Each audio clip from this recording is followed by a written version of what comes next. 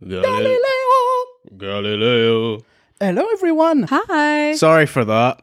Welcome back to the Good, the Bad, and the Just Plain Standard podcast. Oh. Do you have a 20-minute expose about the development hell to read? No, I don't. No, I just know this film has been a production nightmare for 10 years. Yeah, I think long it's time. been since 2010. It's been on the cards. From what I remember, it was like director on, director off, another director in, director out. Then Sacha Baron Cohen was in, then he was out, and then Ben Whishaw. Ben Whishaw as well was another one. And then finally we get here. I've read in so many places. Left because of creative differences, whatever that means. So it must have been a really tumultuous set. There's a brief clip, Sacha Baron Cohen on the Howard Stern show, basically saying that he thought the story ended with Freddie's death, with the pneumonia because of AIDS. And one of the members of Queen went on to say, it's like, yeah, and then the story is how the band survives and carries on after Freddie. And he's like, no, in my eyes, this is about Freddie Mercury. And then that's probably the creative differences he's talking about. Never specified who it is. Those that follow Queen.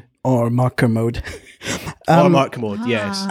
So it's based on real people, so I'll do a correct cast list. So Rami Malek as Freddie Mercury, Farouk Bulsara, lead vocalist of the rock band Queen, Lucy Boynton as Mary Austin, Mercury's girlfriend, Gwilym Lee as Brian May, Queen's lead guitarist, Ben Hardy as Roger Taylor, Queen's drummer, Joy Mazzello as John Deacon, Queen's bass guitarist, Aidan Gillen as John Reed, Queen's manager, Littlefinger, Alan Leach as Paul Prenter, Mercury's personal manager, Tom Hollander as Jim Beach, Queen's lawyer turned manager. Great casting there. Mike Myers as Ray Foster, an EMI executive. Unrecognizable?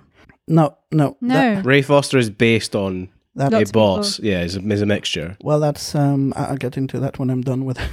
Aaron McCusker as Jim Hutton, Mercury's boyfriend, Priya Blackburn as Kashmira Bulsara, Mercury's sister, Tim Plester as Roy Thomas Baker, Queen's studio engineer, and Dermot Murphy as Bob Geldof, Live Aid organizer. I have to say, He was nice. He was a great casting for Bob Geldof. For the 3 minutes to 5 minutes that Bob Geldof is in this, you're like, yeah, you're Bob Geldof. I remembered him as well, so it isn't about how many lines or how much screen time you have. Like, you know, if you're remembered, why not? Yeah. If I was a casting director, I would want to cast him. Yeah, I mean, in terms of people that are identical, so there's him, and also the guy playing John Deacon. If you look at the videos, it's the exact same guy. It's amazing. Yeah, definitely. Brian May's pretty good. The actor who plays John Deacon, he's in a lot of stuff. He's one of the roommates in The Social Network. Oh yeah. He's been in a lot of stuff. He's also one of the leads in the HBO show The Pacific,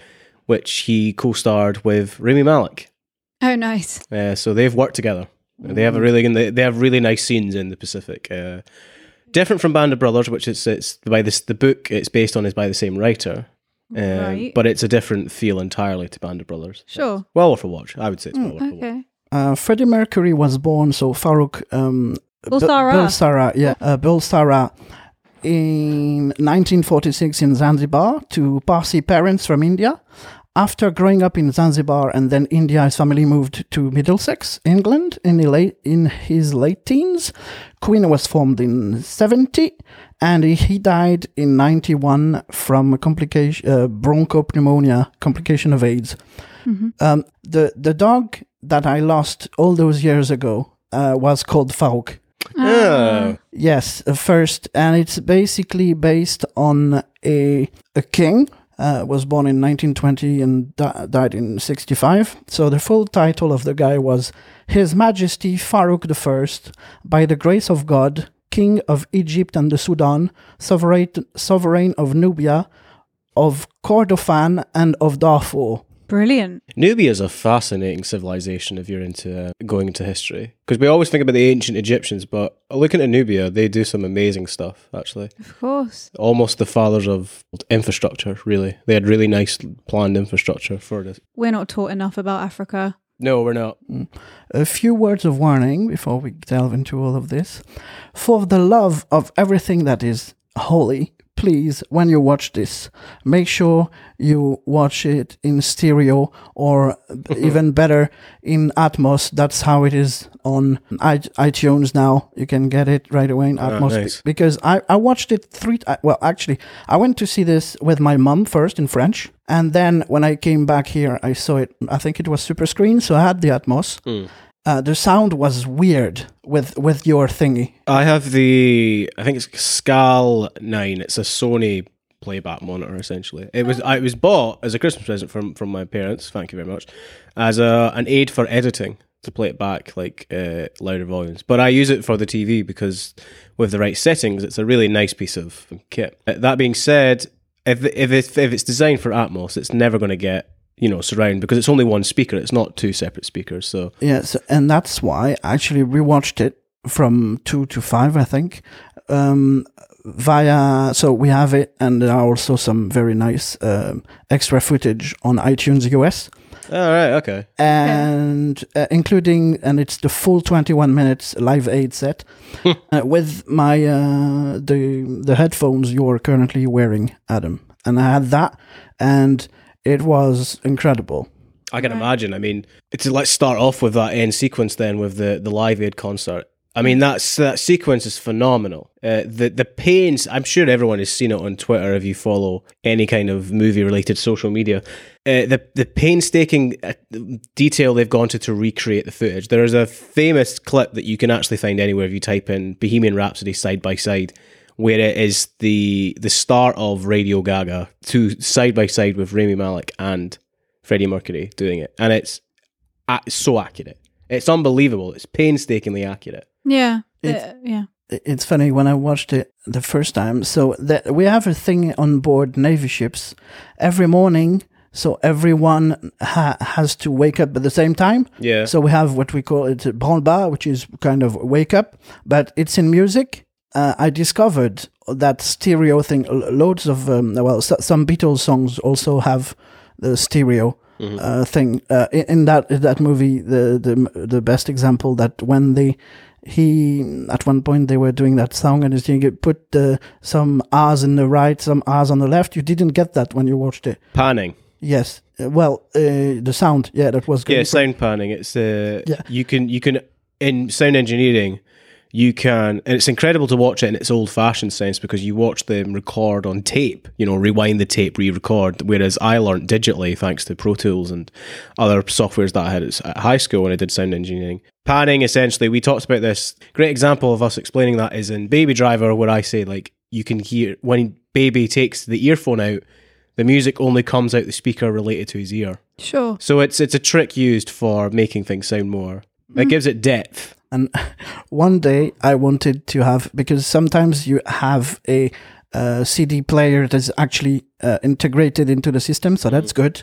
But when sometimes you'd only have an external thing and you use the PA system microphone and you put it in front of the thing, people were woken up with just one side. So yeah, that was really weird. And obviously when you do with the PA system thing, when the commanding officer arrives every morning, the first time he arrives, you have to shout, like to put everyone to attention. So sometimes you had in the middle of the song, me shouting. A bit of lingo. I think we talked about that a few times. A phone book is used to be a large softcover book that was used to find the phone number before the internet kicked in. Was it a Yellow Pages? It didn't look like. It didn't look like a Yellow Pages, but it would have been a Yellow Pages, right? Yeah.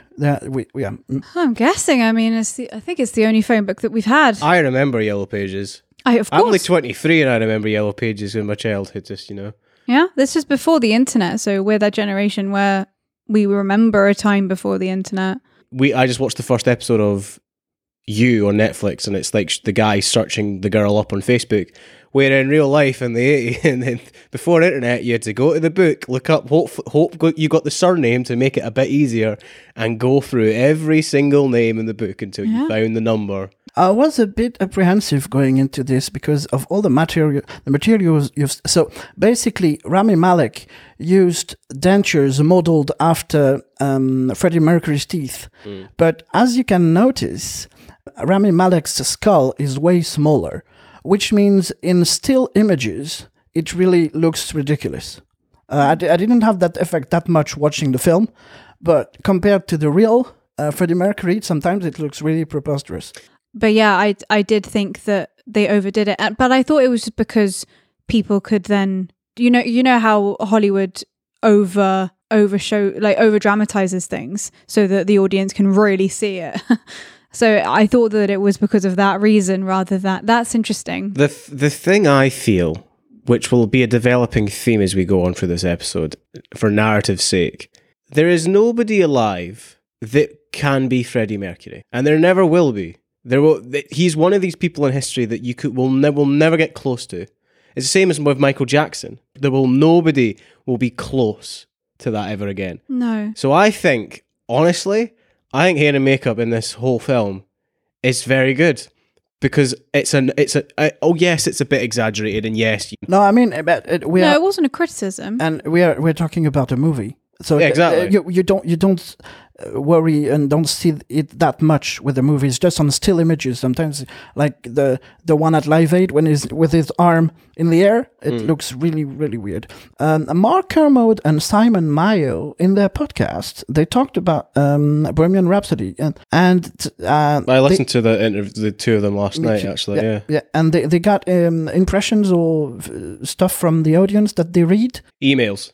Yeah, they do a radio show on Radio 5. I think it's Fridays at 3. And the podcast is basically the radio show, but put out. Because I actually remember, it's a weird experience that I hopefully one day will have, is if I do a film that is discussed by Mark Kermode, where when I was a teenager, I'd lie in my room listening to my dad in the other room listening to the radio. Nice. I've grown up with that review podcast.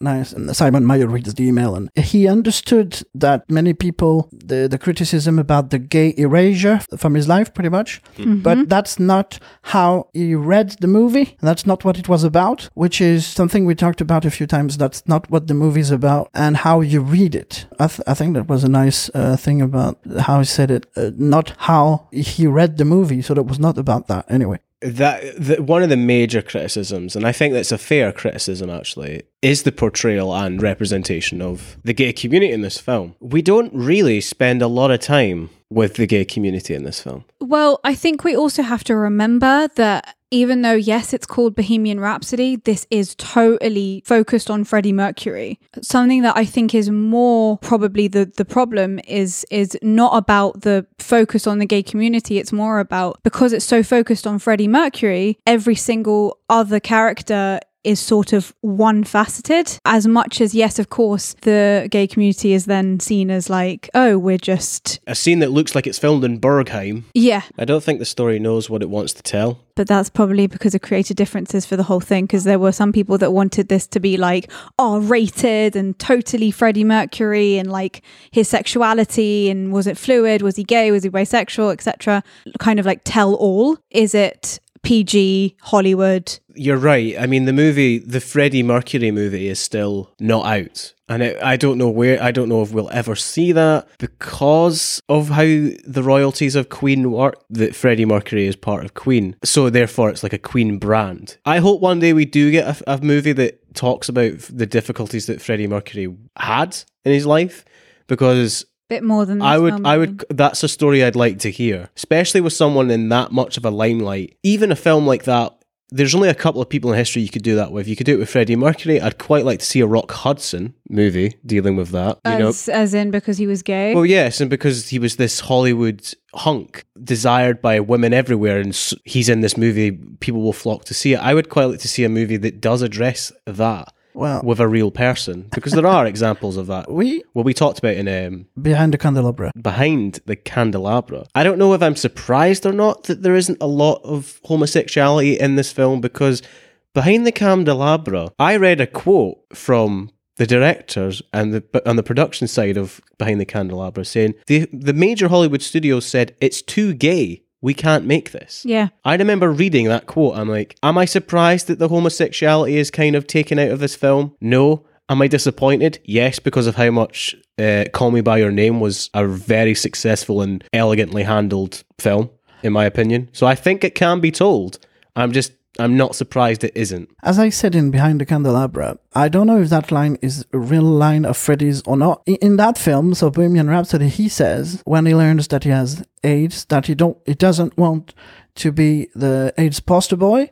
I don't know how it happened in real life, but in the movie, he doesn't. So that's a good testament to that line that he has at some point. Well, he doesn't. I don't know. Freddie Mercury didn't tell the band. He didn't tell anybody. Well, Jim Hutton is the source that we have for a lot of. It didn't know. It didn't know before Live Aid. So. Yes, of course. Yeah. Yeah. Well, that's. I think that's another artistic license. Yeah. It's a dramatization. They obviously wanted Live Aid because it was a huge concert and it was so successful. They wanted it to also be like a goodbye from Freddie Mercury because the whole of Queen knew and he knew. And he just told them a week before they were supposed to start Live Aid. And that's totally dramatized because they don't actually know. They think that it wasn't until after Live Aid that he even knew that he had AIDS. No, he doesn't know till about 86. Yeah, the thing is... Yeah, that's the year later. It was not based on the book, but it was based on the life of a real person.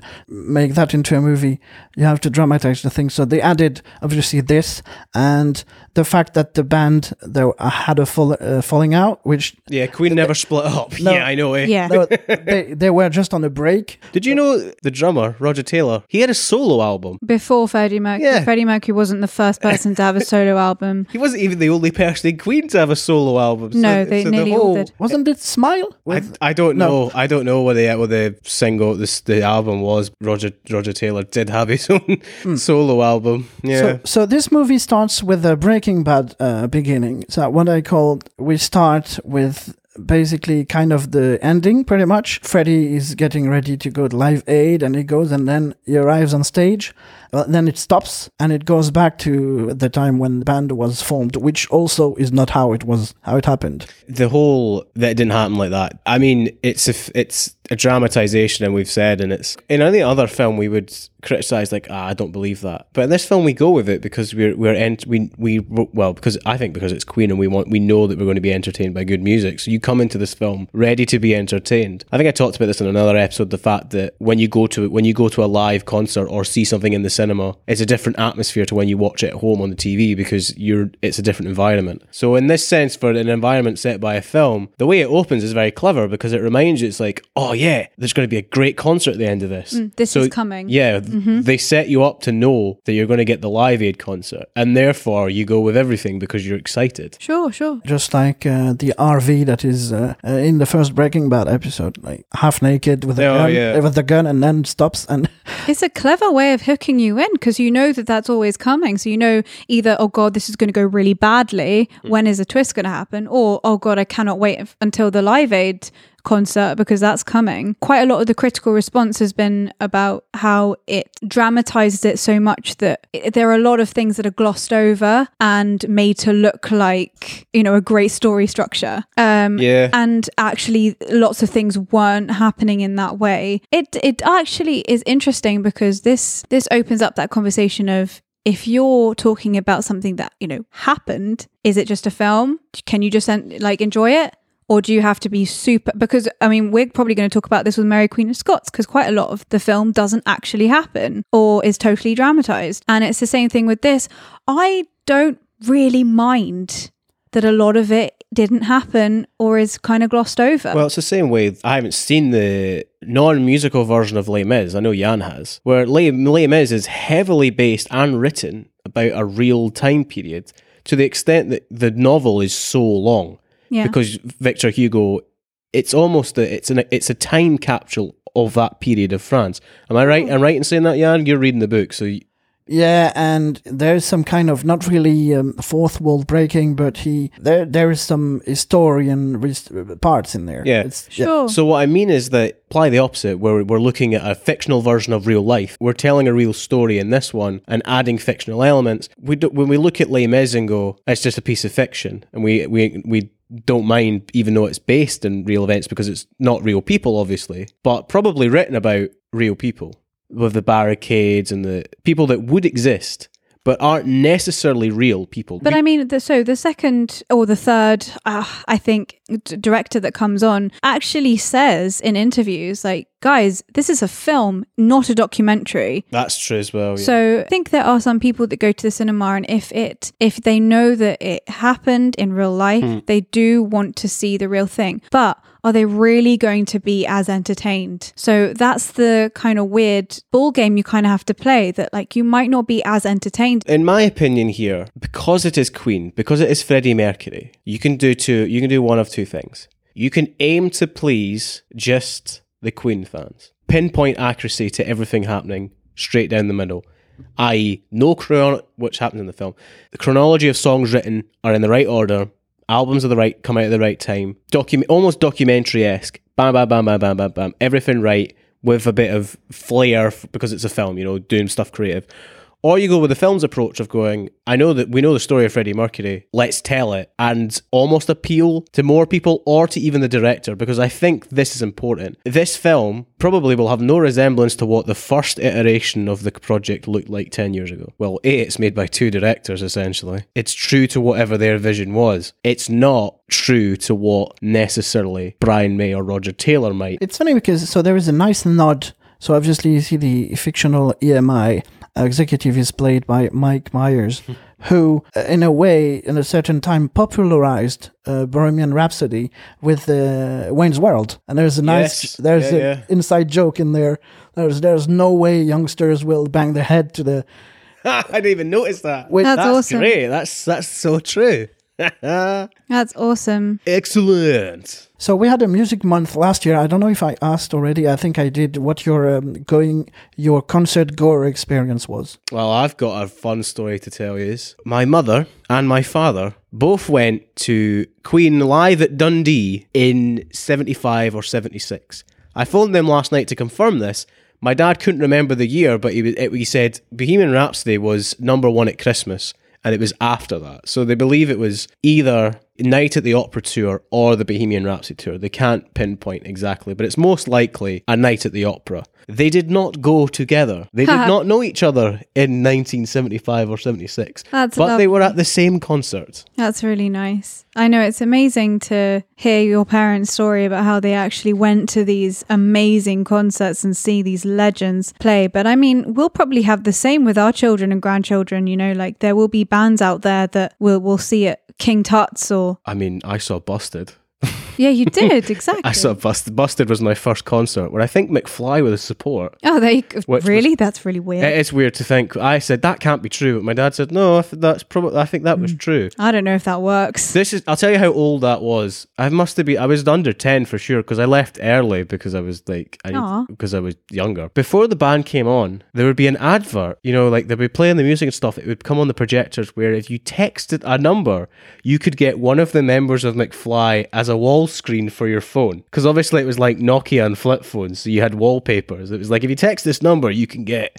I can't remember any of the players from Busted, but you can have lead singer of Busted as your wallpaper. I mean, that's a good piece of marketing, though. I mean, every single generation has their different way of marketing, don't they? Yeah. My dad also, we'll probably talk this about another day if we do Quadrophenia. My dad also went to see The Who live at Hull, which was meant to be the Live at Leeds album, but I think it's the audio wasn't right. Also, it doesn't have the same ring. The Who live at Hull doesn't sound as good as live at Leeds. Do you feel, because the major difference between the two musical movies with Oscar nods this year, A Star is Born and Bohemian Rhapsody, is that Star is Born, everything was live, and here, obviously, it's fake stuff and they add the sound afterwards? I think that's the only way you could do this film. Nobody was going here to see somebody's try and do Freddie Mercury. Did you feel it captured the concert going experience, or did it feel fake? I didn't really think about that. I was thoroughly entertained by this film. I've read some reviews and they talk about how this film is a template on how you would do a film on a legend like Freddie Mercury or a legendary band like Queen, which I thought was interesting. It kind of ticked the boxes that it needed to tick. The problem is, of course, if you want to win awards, you might need to do that, as harsh as that sounds. But then I thought it was interesting because creative differences throughout the film, because of this, there were some people that wanted to do, I think Sacha Baron Cohen was one of them. He wanted to do something that was R-rated. I was really entertained, and maybe it's because I allowed myself to. If you're going into, you're a huge Queen fan and you want to hear the music again, I think this is a good film to go with, but I think you might need to watch something else, because this is also dramatized and it's a film in terms of you are watching an actor play Queen and Freddie Mercury, you know, like you're not watching Queen. And I heard that Rami Malek did go to piano lessons and singing lessons. He had to learn how to sing and speak with the teeth in. I think also some of it is his voice, but they also edited in bits of Freddie Mercury. So I think it's like an amalgamation of quite a few things. Is it accurate to concert going experiences? Does it capture that? I think it does. Look, that's what you went to Queen for, right? Well, yeah, exactly. When I heard my parents went to Queen, I'm like, I didn't go, oh, you saw Queen. I went, you saw Freddie Mercury sing. You know what I mean? A beautiful voice. The thing, Bohemian Rhapsody, Imagine, Wish You Were Here, all these great songs, that Wonderwall, all these songs that are infinitely covered. Infinitely. I don't understand why. I don't find people doing Bohemian Rhapsody on YouTube or whatever entertaining, because it's Freddie. There will never be a more defined version of that song. Yeah. Ever. Yeah, it's bits of Rami Malek, it's bits of this, but mainly over the top is Freddie Mercury. It's absolutely the right decision. Absolutely the right decision. Look at the storm they kicked up about Russell Crowe as Javert, and everyone went, he can't sing, why the hell is he in it? That's the choice. You either get a good actor like Rami Malek and do a bit of him and dub with Freddie, or you get an average actor but can sing like Freddie Mercury and put his voice in. You'll please nobody. It has to be Freddie Mercury as the vocals, I think. So I think quite a lot of films, creative... Why do I keep saying creative? Casting directors will look at people that look like the person rather than the skills that they have, and then they'll just pay for them to have piano, movement, singing lessons, and then they can edit around it, and they'll sort of, but just as long as you look a little bit like the person that they're portraying. That is seemingly, and every single time, the most important thing that especially in Hollywood films, that they will focus on. And I think you see that in Les Mis, you see that in La La Land, because they wanted that look. Both of those people are not dancers and they're not singers, but they're chosen because they have a certain look that they're looking for. So I think this is definitely connected to Rami Malek looks a bit like Freddie Mercury. That's kind of the end all. And it's only that in its performance as well. I mean, say what you like about La La Land dancing and singing and whatever, the performances of Emma Stone and Ryan Gosling, they are good in it.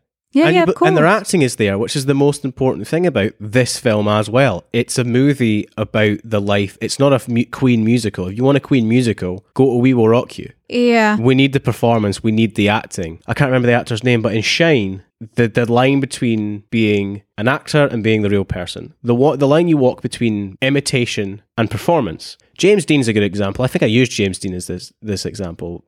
If you look at a lot of these performances, there's a lot of people trying to do the James Dean slouch and the sort of drawl that he has and all of that. Whereas you look at something like this, you see Rami Malek and you see Freddie, and it's a bit of both. And I think that's the line you have to walk with. In that film I talked about, I didn't necessarily believe Anne Hathaway all the time because it's Anne Hathaway. In this sense, it's more difficult because you've got an actor that you know and you've got a real life person that you know. So you're looking for both. That's interesting. Mm-hmm. And I think Rami Malek walked that line so well that it's a bit of both. Like, it's his version of Freddie, but there is enough of Freddie in there you never go, I don't believe you. Well, yeah, that's why when Rami Malek won the BAFTA for this, for Best Actor, he talks about how thank you so much to the British public for allowing me to show one of your legends, because I know how important they are to you. And that's probably what he was trying to portray, that like this was a real person, he's a legend, especially to British people. I need to walk that tightrope, and that's tough. The one thing that I will say is that in every single review and every single time that I've heard someone speak about it, Rami Malek was outstanding again and again and again and again. His performance was incredible. And I will say that he definitely deserved that BAFTA. Yeah. I think it was an incredible performance, especially because this was a real person. And the recreating of Live Aid was impressive. Yeah, it must have taken so much choreography.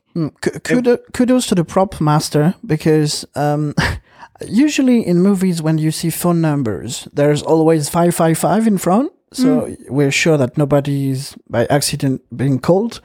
The one they use when Freddy is looking for Jim Hutton has normal numbers, so I guess it's actually yellow pages from the time that were used in the movie. That's interesting. That's a nice sourcing if they got that. Yeah, that's a nice touch. Live Aid was actually shot. That's the first thing they shot on the first week. Gosh, I mean, they'd have to. I mean, yeah. I mean, they probably didn't. Yeah, they probably didn't know how long that would take. How many takes that would take. Horrible sentence. I like how when they for the first time meet Littlefinger, Aidan Gillen. Yeah, John Reed.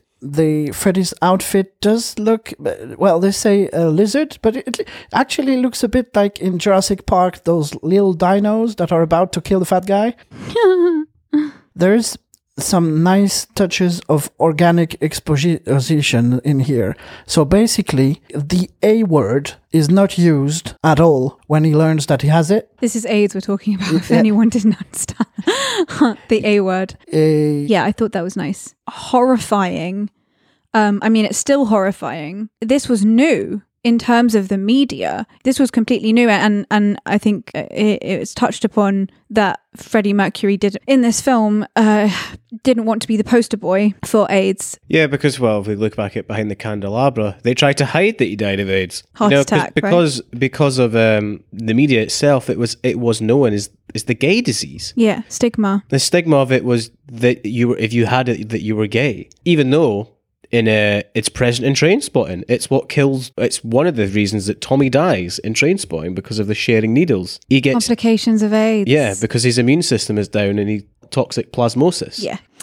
So do you play piano, Adam? No, I don't, unfortunately. Probably have to ask, because apparently there is something in this movie that is almost impossible to do. When Freddie is with Mary Austin on the bed, and he puts his hands above and starts to do the start of Bohemian Rhapsody. I mean, it probably is possible, but it'll take a hell of a lot of practice. I've got mates that just know that one bit. You can learn that riff, the opening sequence of Bohemian Rhapsody. Well, yeah, but that's much easier than doing it. You're below the piano. Yeah. You're also crossing your hands over. Yeah, it's a brain thing, I think. Yeah, totally. Like you can't juggle more than 30 balls or something. Oh, really? Yeah, there's something around those lines. I really like there are little cinematography touches like that. I liked when they were on tour, the camera that actually goes through the van. Oh yeah, which was quite nice. The windshield which just disappeared. Some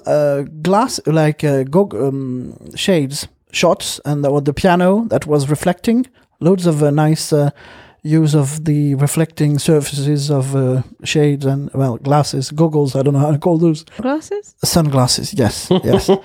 They call them, well, shades in that thing you do, but anyway. It's American shades, yeah.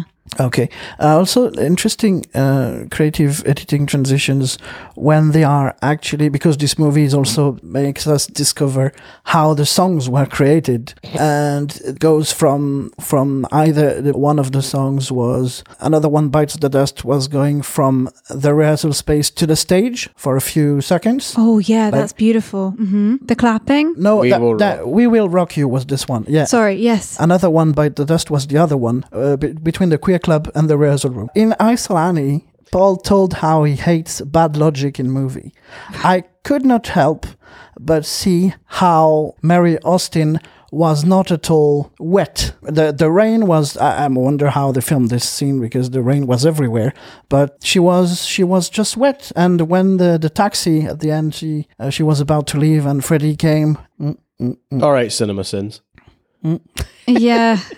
Sometimes when you're aware of things like that, it's hard not to. I don't know why the movie tries to convince us that We Will Rock You is written in the 80s. I don't understand why they did that. Well, it probably works in terms of what they want, like story structure. It was probably nice to add it there. It's just like when there's decisions like that don't really add. Like we've talked a lot about, go with the narrative, we go with the film, but there are some things that are out of order for no reason. That's one of them. That We Will Rock You is a later song when it isn't. I think it's on News of the World, which is it's just after A Night at the Opera, I believe, is when News of the World came out. But I don't know why that's there. It's like, and then the other one is Killer Queen is not what they played on Top of the Pops. Changes there. I'm like, yes, that's fine, and you wouldn't notice them unless you're a Queen lover, like I said earlier. The only reason that it's there is because they want to show them writing We Will Rock You. Because there isn't a lot of writing the Queen songs. I mean, we get a bit of Seven Seas of Rye at the beginning with the recording studio, and obviously we get Bohemian Rhapsody, and Another One Bites the Dust. When we get to the end and we get like We Are the Champions, it's like, oh yeah, they've not really covered writing many of the songs, which is fair enough because the movie isn't about that. Well, it's just strange that sometimes it's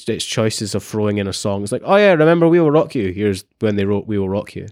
I thought it was actually quite clever. The moments that they chose to put a song in, it actually made you excited on when actually, if you look through the set list of quite a lot of their concerts around certain times, quite a lot of those songs that you were talking about that was in, what was it, The Night of the Opera is one of their concerts. Yes. Is that what it's called? A Night of the Opera. Quite a lot of those songs you will never know if you are not a huge Queen's fan. So it's interesting that they only showed the songs that were really, really popular. Well, you're still excited because of course you know all the songs, and it was a nice way of, Freddie Mercury is late again. Brian May's like, look, I'm going to get in between you two because you're fighting between Freddie Mercury and the drummer, and then Deaky, he just plays the riff, Another One Bites the Dust. That sounds really good. And it was just a really nice way of bringing the song into the fact that the band is breaking up. Do you know what I mean? Like there are so many things that they kind of link together through a song. I get what you're saying, but to me, I feel that it's lazy. It's a lazy. Well, it's a template of how to show an biopic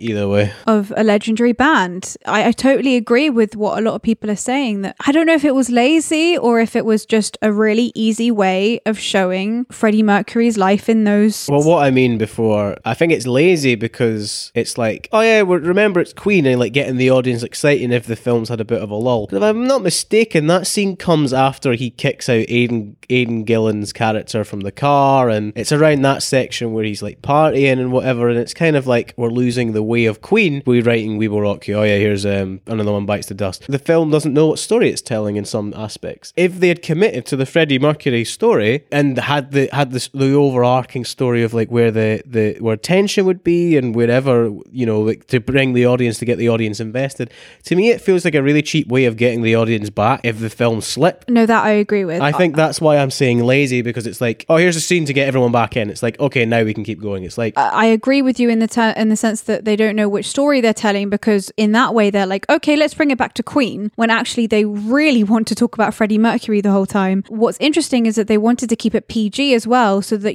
it's only hinted that he has sex with all these men. It's hinted that he takes drugs. It's hinted that he's an alcoholic. It's hinted that he's an arsehole to everyone. I mean, I know that there are moments where he is, but it's always hinted that he's doing all these things, like, oh, are you high again? And it's like, when was he ever on drugs? Like, I don't. He takes a pill in one scene. Yeah, but that could have been aspirin, for God's sake. Even though there have been films before when that's been quite a clever way of not throwing it in your face, but I felt like this was a little bit like they just chucked that in so that they could keep it a PG rating. They could keep it a BAFTA and Oscar nominee film, show that he had issues with alcohol, drugs, and sex, and he was gay. The problem is that they want to keep it as marketable as possible. Exactly. In Britain, this is a 12A, which is slap bang in the middle of where you want to be. Also, you can be younger than 12 to get into a 12A, as long as you're the Guardian. Yes, exactly. America, I think that's called PG-13. PG-13 is their version of what we have is a 12A, and it makes sure everybody can see this, make as much money as possible in that idea, because the certification board, it's difficult because you look at, you're right, and because we watch enough films, it's really clear that I can almost guess that the BBFC says implied drug taking probably will be the phrase or implied sexual, mild sexual references. Phrases like that make you a 12A. As I think somebody once said, you get one F-bomb. Sure. You can say it once, but if you say it twice, you're a 15. It's well, of course it is, because it's a board of certification. It is heavily regulated. In that sense, there is a compromise. And in a way, maybe that compromises the vision in its sense that they made the decision to chop out certain scenes. I'll take the opposite, for example. There was the debate around The Dark Knight, Why So Serious scene almost made that film a 15. Oh, because it's also about if they show you how to do something. So the fact that he's put a knife into his mouth and slice your cheeks up. Yeah. Right? It's also if someone takes a line of cocaine, showing people how you would take drugs. Yeah. And in this film, they totally just hint at it. For me, that felt lazy. Yeah. And there are other ways that you can hint at something without it being lazy. How do we keep this a PG rating? We talked about this before in Green Book with the whole pandering. This is just an opposite. This is another form Green of pandering. Book didn't pander. Exactly. That's the thing. Actually, when they were like, oh yeah, it's really obvious that Freddie Mercury is gay, etc. It's like, you didn't make that obvious at all. Hardly hinted at. It was barely hinted at that he was having gay sex. Yeah, you're right. Because there were moments when he would look at a guy and be like, oh, hey, but that just looked like he was checking out men. And it was like, and then afterwards they'll be like, oh yeah, you're on drugs. That line feels more like exposition rather than showing us in a underlying way.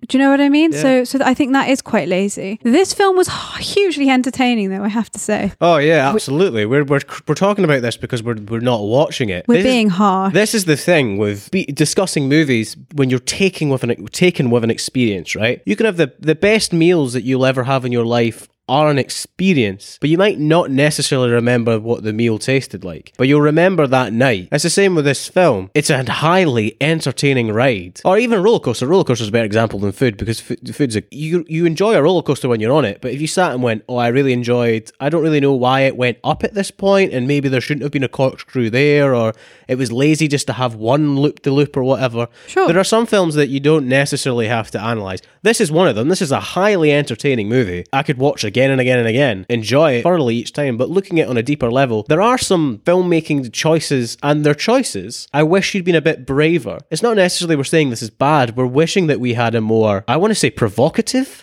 I think maybe make a 15 or 18 version of Queen. Also, why was it called Bohemian Rhapsody? I think that was a way of hooking you in, because as Adam was saying, as soon as we watched it, like, oh, we've already got to the fact that they're writing it and it's a 2-hour film. Yeah. What else are they going to do? Because it's already been written and it's already been told that, like, oh, actually this isn't going well. One of the last few things that it talks about, obviously it says that Freddie Mercury died of complications of AIDS when he was 45. Oh yeah, then there was a re-release of Bohemian Rhapsody, and that's only in writing at the end in the credits. So it's kind of like, oh, okay, so that was kind of a way that you got away with only talking about Bohemian Rhapsody in like 40 minutes into the film. It's the 40-minute mark, and we're in the studio writing Bohemian Rhapsody, and we're doing all the long takes and stuff. I'm like, wait a minute, what? We're 40 minutes in. It's a way of hooking in an audience, because everyone knows that song, don't they? There's a very weird pacing issue in this film where we release Bohemian Rhapsody. The film says that Bohemian Rhapsody it's implied that it's not well received. Yeah, it was really badly received. It wasn't necessarily badly received. It's I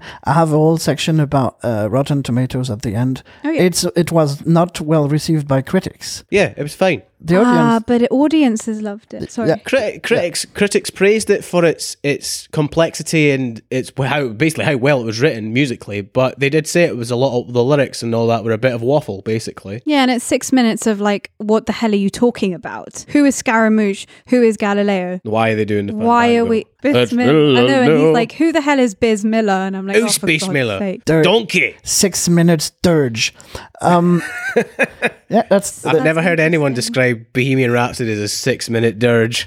The thing that I also wanted to hear more of is the interesting embarrassment that he feels for his family who aren't British. Yeah, and the film forgets about that. We have one scene where he's at home. There are a few scenes which they keep on, like when he talks about Bismillah, he's looking out the window and he looks a bit wistful, like he's thinking about, like, that's my heritage. I was brought up in Zanzibar, for God's sake. But he tells everyone that he was brought up in London. No one really talks about the fact that Freddie Mercury actually wasn't British. He was brown, and at the beginning people called him a P-word. I do wish that they'd kind of focused on that. I think the problem was, I guess, They wanted it to be about Queen, but they were focusing on Freddie Mercury. There's too much left by the wayside in certain points. The family aspect is left by the wayside. One of the big things I've heard people say is that it focuses mainly on his relationship with Mary than any other sort of gay relationship, except very end when we get Jim Hutton back in his life. Right, you know? But I mean, even then, Freddie Mercury is saying, this is my friend, and it's like hinted at. I mean, I don't know if Freddie Mercury was openly gay with him, but I'm sure he was. But it was, again, hinted at. So in the last 20 minutes, we talked mostly about songs that were actually being created. The way they were added in the soundtrack, I think there was the fact that they had Who Wants to Live Forever when he discovers he has AIDS. Sure. Was quite nice. So they used, for the Live Aid scene, they used 300 extras. They transformed them into 70,000 using what they call brighting. They film people moving and all the 300 people moving, and then they have different outfits. Everything is added afterwards. I'm currently using a Shure SM7B studio microphone. It is premiering for this episode. You see it when they are about to record Bohemian Rhapsody. Well, on the left there is a speaker, large speaker, that microphone, listening to that speaker. Was it Brian May? Yeah, on the background. Hello to the new microphone. A bit of erratum in, of all films, Assassin's Creed Odyssey. In this film, they overdub quite a few times on the tape for Bohemian Rhapsody. What we talked about in Assassin's Creed Odyssey, we talked about reusing film, which is entirely preposterous. You can't reuse film, you reuse tape.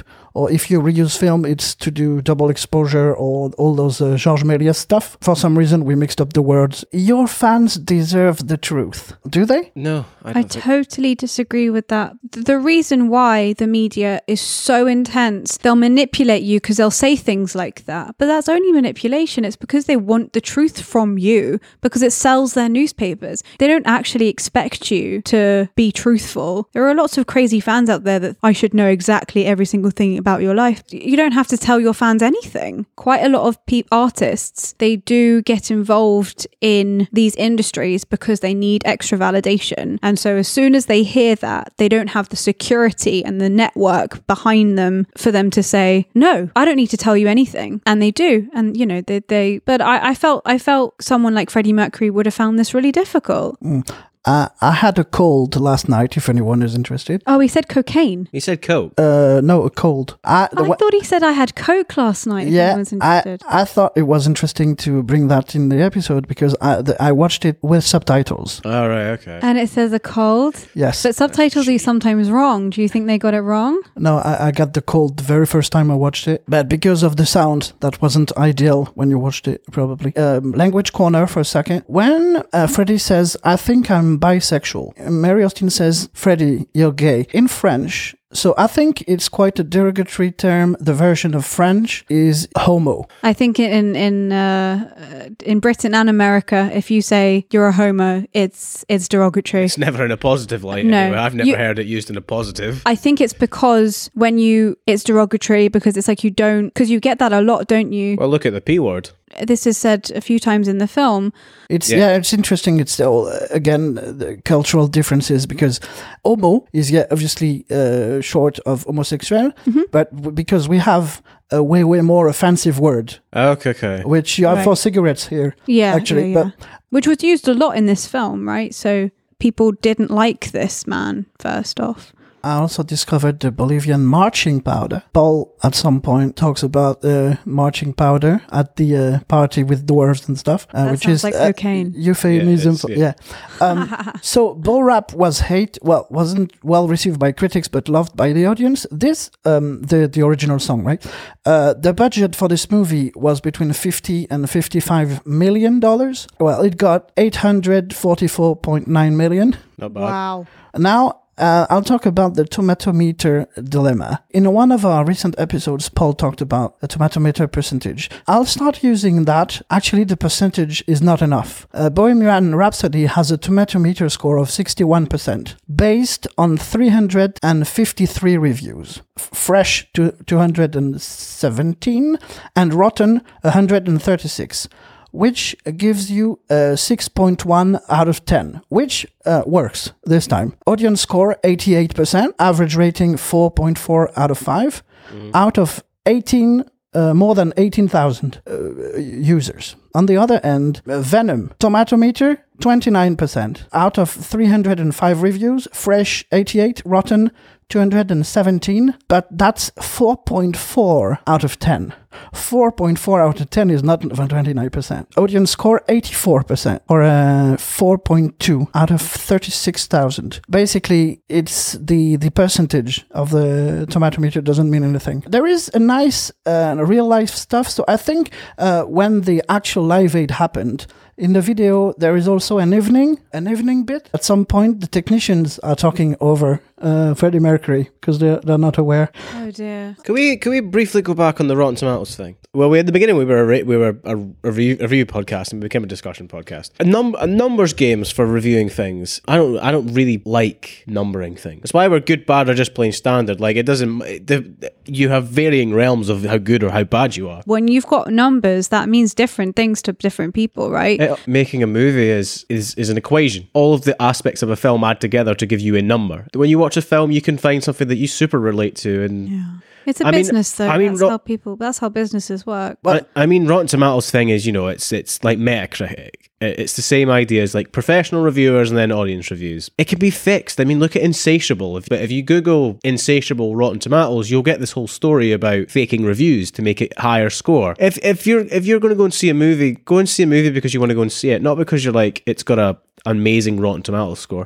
It's why lots of people went to see the Emoji Movie, because it had a terrible Rotten Tomatoes review. That's my point. Is the tomato meter score doesn't mean anything. Yeah, exactly. That's the number afterwards, like the number of stars, which is a better indication. I guarantee you this: if a review has stars, nobody reads the review. They go straight to the star rating, read the summary, and then go walk away. Yeah. If you give somebody the answer to if you out of the gate show somebody what you think about it, they're not going to stick around to read your opinion. I just feel that star ratings, it's to sell the movie. I like podcasts and discussions when you sit down with people and talk about what you like. Bohemian Rhapsody, it's a 5-star movie. Let's talk about it. How many of you listening would stay and listen to us talk about it? Jelly beaning. Okay. Freddie never got his teeth fixed because he thought that he would have lost his particular voice. Does it mean like I have more space in my mouth, which means that I have more range? Yeah. I think that's one of the first things he says to the band. What are they called in the beginning? Smile. Don't forget to smile or something like that. As you would have heard last week in Colossal, Oscar and Gloria has a very toxic kind of relationship. Well, Freddie and Paul. What a horrible man. Especially because after all that, he's like begging to stay, and then he goes on to the media and actually does the one thing that... Adam, you said so. Obviously, the whole concert was eclipsed by Queen, but you said that Phil Collins he flew. There was something. Yeah, so there are two things about Live Aid. The scale of it. If you say Live Aid to somebody, they go the Queen concert, because that's how big that performance was, and how Phil Collins performed in London. I believe it's London. Then took Concorde, flew to America, and performed later on with Led Zeppelin. Basically bending space and time to get across to play in the same day is eclipsed by the quality and amazingness that was Queen. There you go, that's a performance for you. I would say as well, this film does make you want to go back and know everything about Queen. I mean, Rami Malek talks about how he's a huge Queen fan, but it just made him realise again how unbelievably amazing these people were. Yeah. And Freddie Mercury was. It's such a shame we lost him so young. Rami Malek, a crazy cat guy now. Oh yeah, I'm a huge cat fan. It's funny, I used to hate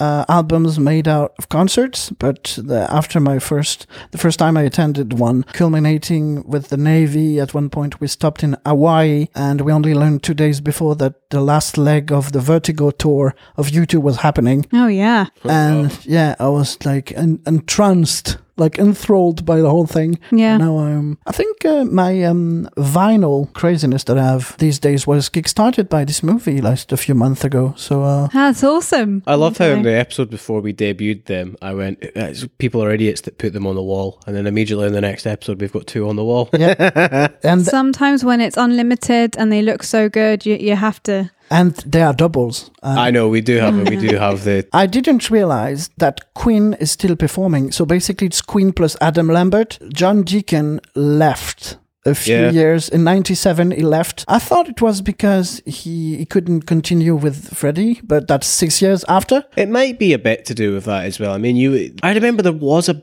big concert. I don't know when it was though, but it was like multiple people came on and did Freddie stuff. The Mercury Phoenix Trust? I believe, yeah. They started with a huge concert. It might be that. To actually create the foundation. I mean... okay, is that to raise awareness and money for AIDS? The logo you see at the end. I mean... It's awesome. Loads of bands carry on without. Led Zeppelin performed again after John Bonham, but at the time... that was it. You know, after John went, that's it. And they only came back, they only appeared. Do you remember when Led Zeppelin played? It was huge. You couldn't get tickets. I wouldn't be surprised. It was phenomenal. I've got the DVD of the concert. It's a great concert. Yeah, I mean, Paul McCartney still plays, and he'll always play Beatles songs. Yeah. Of course, he did other stuff too. Famously, I think it's Leonard Skinner. I think there's only like one member of the original left, and it might not even be any of the original band left, but the band still goes. You know, so there are bands that keep going even though a member does die, because it's the idea of carrying on the legacy. Or Queen is a strange one, I have to admit, because of how big Freddie is. Irreplaceable. Yeah, I would feel strange listening to Queen without Freddie Mercury. Yeah. Because actually what was nice about this film is that it did talk about how it wasn't always Freddie Mercury with the ideas. The things that we, connect Queen to were not Freddie Mercury at all. Looking at you, Adam Levine. Well, Maroon 5 isn't good anymore. You have to look at that, but when they were actually Maroon 5. Yeah, they quit. That's different. It's not that they stopped becoming Maroon 5, it was just that their lead singer got more notoriety. Because he's good looking and he's, Nobody said Maroon 5 with the halftime show this year. It was not Maroon 5, it was Adam Levine. I liked how the movie starts with a enhanced 20th Century Fox logo. And for my 40th in April, in a few months, if anyone wants to buy me the Queen Studio Collection vinyl box set, well, it's only available on secondhand, and it's around $1,300. My parents have 2 LPs left. They kept 2. My dad's is a Led Zeppelin one, I believe, and my mum's is a Queen one, I believe. Before we end, Anouk asked me yesterday, because we had the debate. I had the debate with somebody else recently. Anouk asked me what's the best song ever written then? Because she asked me, do you think Bohemian Rhapsody is the best song ever written? Well, a lot of people would say Bohemian Rhapsody is definitely in the top 10 or top 5. I agree, top 10. My personal one, because I thought about it, the best song ever written, Baba O'Reilly by The Who. I think that's a very well written song. And that's your opinion anyway, just like mine was that the editing of Colossal was impeccable. Yes, exactly. Adam disagreed. It was just that scene in the bar where it's the quick back and forth. I thought that was terrible. Jarring, It was too jarring for me. Anouk, Jan, was Bohemian Rhapsody good, bad, or just plain standard? Jan? I think it was good. A flair of efficient. The goal the filmmakers were to make you hyped for anything Queen again. That worked a lot for me. Anouk? Good as well. Lazy but extremely entertaining. I would say good, and the flair of Figaro. Or anything, just the flair of Queen. I mean, it is a mixed bag. It's not the best film ever made. It's a fantastic performance by Rami Malek. Definitely. And it's a very entertaining ride. Flair, feel good. The time you hear this, we'll know what the Oscars are, but still don't know if he actually got the Oscar. He has the BAFTA, Rami Malek, and as we're supposed to be watching more episodes, more Oscar movies, we'll probably do a 10-minute Oscar thing. The Favorite is now available on iTunes US, so we have it here just in case. Awesome. And Mary should be around in a few days also. Cool. Awesome, yeah. All right. So thank you again for listening. Cheers. Thank you, guys. We were Adam. Anouk. and Jan. Cheerio, cheerio.